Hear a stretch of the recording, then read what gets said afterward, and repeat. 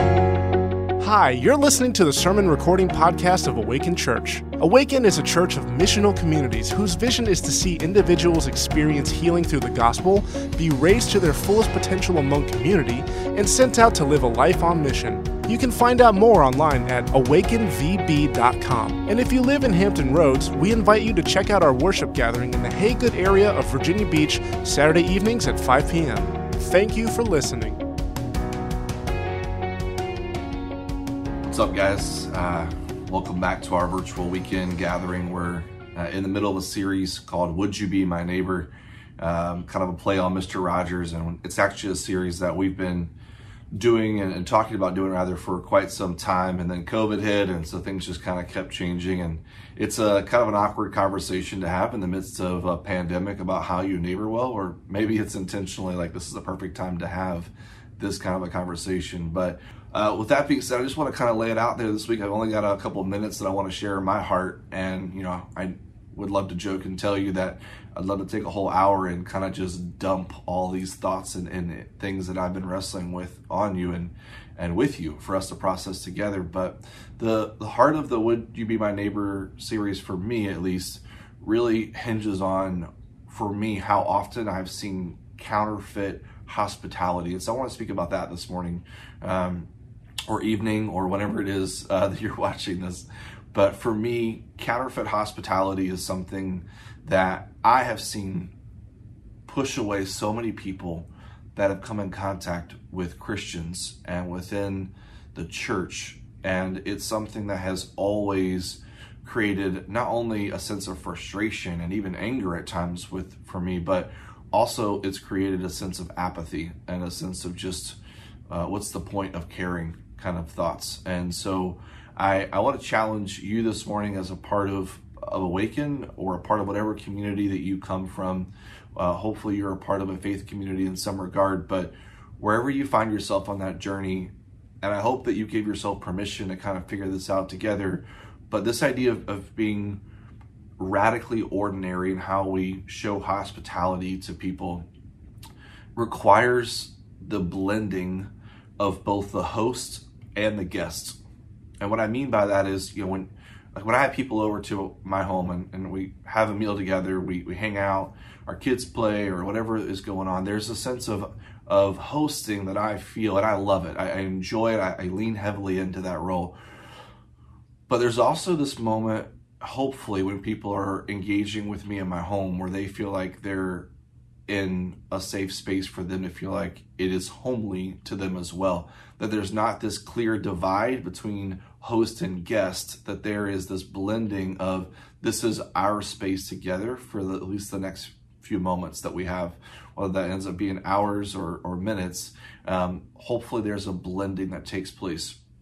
And I think the best way to give you like a real life example of where we see counterfeit hospitality, there's like the sinful kind, the kind that we're going to talk about in just a second, and then there's just there's like a normal like reality side of it too. So the normal side is like when you go to Starbucks, right, and you get a drink, and there's a homey environment, or maybe your place is Panera or a local coffee shop or whatever it is, right? But there's this homey sense of you're in someone's space, but you've been welcomed in to kind of bring who you are into it. And hopefully the barista or the people that you talk to created that space and that environment for you to have as well. That is counterfeit hospitality, right? They're not truly engaging in you. And I don't mean this to sound mean, but they don't care truly about what's going on in your life. They don't have the capacity to. They're there to work a job. And I've met some amazing baristas, and I've had some amazing impromptu organic conversations at coffee shops. So it's not to say that it can't be done, but by nature, that space is not designed for genuine hospitality. It's designed for the service of, giving you a welcoming space, right? And there's a big difference between having an environment that welcomes you in and being hospitable. There's a lot of examples out there, but that was probably the easiest one I could think of kind of counterfeit hospitality. And if we're not careful, we carry this over into our homes, and that's where it becomes sinful, when we begin to separate ourselves from other people, whether they're our neighbors, our coworkers, our family, people in our lives, that we begin to create this distance of an us versus them, which we've talked a lot about. But when it comes to hospitality, the very nature that God calls us to, and as Jeff said so well, he calls all of us to, it's not just a spiritual gift of hospitality, but for all of us is to create this organic, very real and genuine hospitality where the lines between host and guest become blurry. Someone as simple as, someone saying, hey, let me get that glass of water for you. No, it's okay, I got it. And they feel welcomed into your space, right? Hey, let me help you with the dishes, or in the conversation and how they conduct themselves, right? There's just this posture that can be experienced and felt that happens when someone is in your home or in a space with you, and it can be at a restaurant or a coffee shop or a bar or whatever, but someone engages in that space with you. You can tell when there's a genuine sense of host and guest together. And for some of you, myself included into this, I'm an extrovert and I'm also a talker, and shocking, and I engage with people a lot of times through verbally processing. And so for me, I have to learn as a host how to not talk all the time, but ask good questions instead. Because I genuinely do want to hear what's going on in your life. I genuinely do want to know what your story is and how you got here and what you're wrestling with. I genuinely want to care about those things. But if I'm not careful, I end up, just by nature of my default, driving so much of the conversation with my own words that I don't stop long enough to engage with the person I'm with. And so for me, part of real hospitality versus counterfeit hospitality is knowing the indirect but sinful nature that I can have at times of just kind of selfishly driving the conversation and not stopping long enough to say, hey, hang on a second, how can I host well in this conversation? I get we're in the middle of a pandemic, so some of these things that maybe you're not comfortable with, like inviting people into your homes, obviously, phases are changing and things are starting to open up again, and that's great, and hopefully we continue in that trend. But ultimately, what I continue to want to speak to, and I think we've done a lot of this in the last several months of COVID, is not give you so much practical step-by-step do this. There's a lot of things I would be happy to help you figure out, 1, 2, 3, 4, 5 things you could do. But what I really want to help encourage you is to learn a posture and a perspective, to gain a lens in which you can see the world differently. Right? If I've done that as a pastor, as a friend, as a brother, then I feel like I have accomplished the goal that I've been trying to reach, which is to help you see the world differently. And hopefully by seeing the world differently, it results in different changes. But practically speaking, what it's going to look like for you may look very different for me. And that's sometimes hard for me to realize, that your version of walking this out as a Christ follower is going to look different than mine. And I've learned to embrace that a lot over the last few months, as I'm learning to embrace my own form of what it means to walk this out faithfully as someone who loves Jesus and knows that that's looking different today than it has in the past. Again, not to say that my occupation has been defining my relationship with God, but it's a huge part of who I've been and what I'm doing. And so as that shifts, figuring out how I walk this new journey is going to be one that I'm excited about. I'm a little scared and nervous about. And I know that it will look different. And I think embracing that change is something that comes even in this conversation of being a good host. Is that when you know there are people around you in your life, or you yourself are walking through change, there's a noticeable difference between the kind of person who genuinely wants to love you and care for you in that, and the people who are doing it just as counterfeit or as a fraud, basically. And it's easy for us to get cynical or calloused in this if we're not careful. And unfortunately, the church right now, in my opinion, has a bad rap in some of those areas because, Christians aren't known for throwing the best parties. Christians aren't known for being the most generous people. Christians aren't known for being people that have people in their homes that look and sound and think different than them. Christians are often right now known for what they're against, for being known for how they hold certain values or beliefs even above people at times. Christians are not known for these genuine values that I think Christ intended for us. And it's sad, really. And it's not to say that it can't be changed, and it's not to say that you yourself are a part of that. It just means that we have an uphill battle right now. And I choose today, and I'm inviting you to choose as well, to see the hope, that there is hope in the story of being a Christ follower. It's messy. It is 100% messy, and it's far easier sometimes just to walk away. Trust me. But it is the right and the hard choice that align together to push through and to see hope that begins to think, what could this look like? What would it look like if I did this decision instead of this decision? Romans 12 is one of my favorite chapters in all of Scripture. And I love it because Paul is just not only brutally honest, but it's just line by line. Like every day I could read it and miserably fail at most of it, but feel like that's my goal. Like if I could do those things today, I left the world a better place today. I transformed part of who I am today. I impacted someone's life today. And one of the things that Paul states in this chapter, right around verse 9 and 10, is he says, don't just pretend to love people, but really love them. Hate what is evil and cling to what is good. This whole idea of love is that the world can see right through counterfeit love. And it's honestly turned off so many people to Christianity. In fact, maybe you yourself right now, you're watching this and you've been turned off to Christians and to the church because of that. Maybe you're someone who's a recovering Christian and you're rediscovering what that looks like. I've had my fair share of battle wounds and scars within the church. And it's not because of some pride or sense of I've done something great, because I really haven't. I'm thankful that I've had people around me who have always pointed back to this perspective of, but imagine what it could be. And each day I think you and I have a choice to either to pretend to love people or to really love them. And it's significantly harder. And it seems like such an obvious thing, right? Like nothing I'm saying on this video hopefully comes across as rocket science, but the issue is that it's so much harder for us to navigate what it means for us to really love and genuinely love people in this world today, because it requires work. It requires time. It requires resources.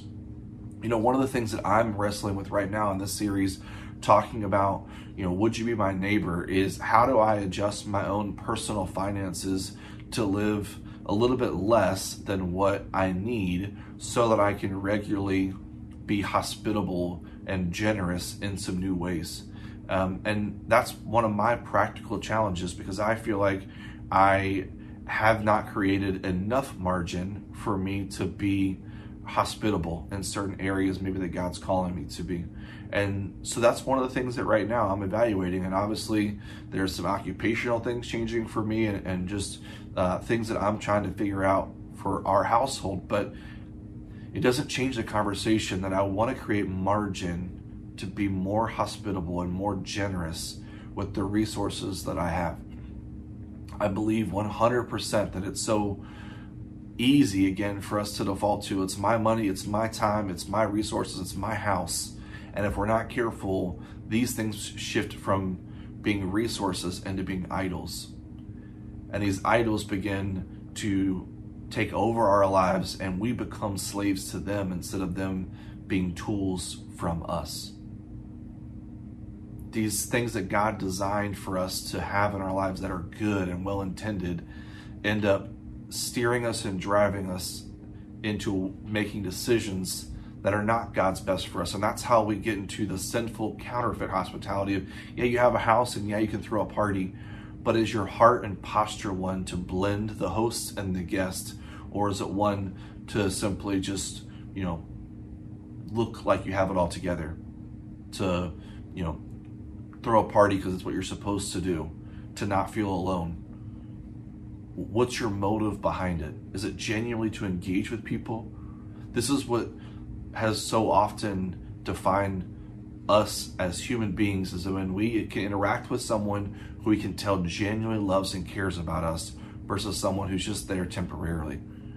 And that's not just a Christian thing, that's a human being thing, right? But when God tells us that he absolutely loves us with this emphatic love, there's this imitation role that then we carry out into the world.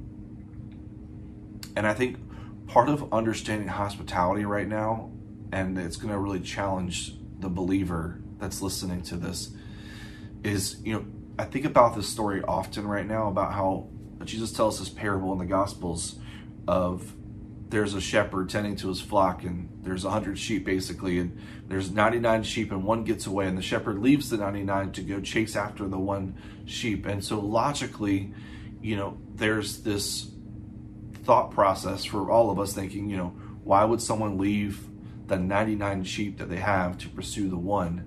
And I think part of what I think about when I think about the 99 versus the one is the heart of our Savior, the heart of Jesus, because not only is there this pursuit of the one, but I think if we're being honest, as hard as this may be for some of you to hear, for me to hear, I think Jesus gets emphatically more excited about the one being found and coming back than the 99 being well behaved. Like, you can do great things as the 99. You can read your Bible, you can go to church, you can give your offering, you can do these things as good stewards, you can open up your home, you can be a part of a community, you can even serve and help the homeless and do great things. But if your heart isn't cheering for Jesus to pursue the one and bring that person home because you're so occupied with your well-behaved Christianity, then you're missing the entire point of what it means to love genuinely as a believer. And that love is what postures us around genuine, real, no BS hospitality. Because when I invite someone into my home, whether they're a believer or not, I want to leave feeling like I am cheering for that person more than I ever was before. Because now I know their heart, I know what's going on, I can care, I can support them. But if I'm just going through the motions of being a good host, of just having a well-cooked meal, my home looks pretty, things are going well, I miss the entire heart of my Savior, which is to pursue the one and pursue the moment or the situation or the divine disruption in your life so that all can be made whole again. And if that perspective is not something that you wrestle with, or maybe you've even considered, then I would strongly encourage you to really stop and ask that honest question this week. Am I just content being a well-behaved 99? Or am I an active participant and cheerleader in my Messiah helping to pursue the one? Yeah, there's an entire eternal conversation we could have about it, but practically speaking, I just want us to love people well. And I want people to see the kind of Christians that I know we can be by the ways in which we pursue the marginalized, the oppressed, the neighbors, the alienated, those who are out there right now feeling like they're all alone. And the church should throw the best parties, but we should also be the ones with the biggest hearts showing up in those moments when no one else does.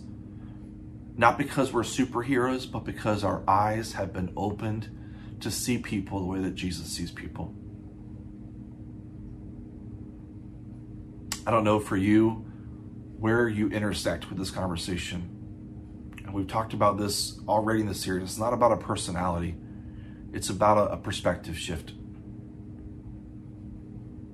I hope that when I reflect back on my life, that I wasn't a well-behaved 99. And I think that's part of the journey that I'm on right now personally, is how do I learn what it means to not be the well-behaved 99, but to really be Philip. And part of the undeniable piece of who I am is that I emphatically want to love and care for people well, but I also want to do it in a way that's healthy and appropriate for me and for my family and for people around me, with boundaries. And I think sometimes I just get so caught up in just going through the motions, And I hope and pray that the simple, profound message of this week is not that you somehow start giving lots of money or that you host 100 people into your home every week.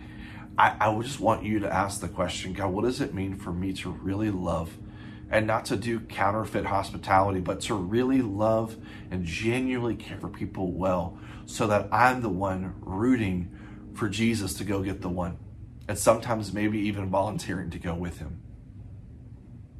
What would it look like for me to stop being so concerned about my well-behaved Christianity and start being more like Jesus? They should be the same, but they're absolutely not. The radically yet ordinary way that Jesus shows hospitality in the Gospels requires a lifestyle change of our finances, our time, our energy, and our perspectives. It changes our marriages, it changes our parenting, it changes our relationships, it changes our mission. And the hope that we have is that the world will see something different than what they've seen before. I'm going to mix things up this week. I'm going to leave you with 2 questions instead of 3. I know I'm breaking all the rules, so it's my last week, so just deal with it. The first question I want to leave you with is this week is, are you more interested right now in being the 99 or helping Jesus find the one?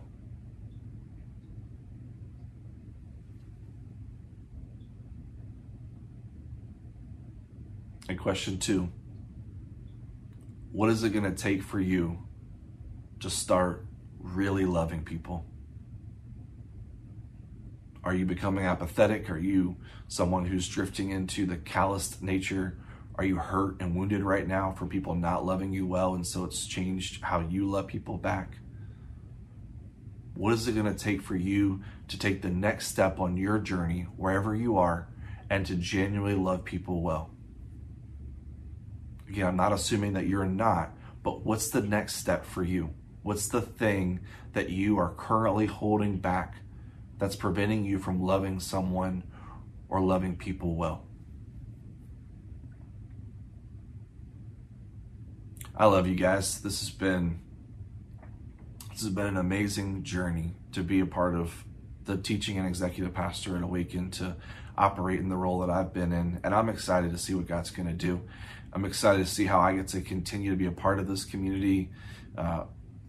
For so often, Awaken has been a safe place for me, and I'm excited to continue to live into that. And I'm going to do something pretty daring and invite you to love me well in this season, because it's something that I could use, and would invite you to figure out what that looks like in our relationship as things change. But I hope that you really wrestle with some of my thoughts this week, some of the things that God's doing in my own heart. And again, love you guys, and Emmy and I appreciate each and every one of you guys, and we'll see you soon. Take care.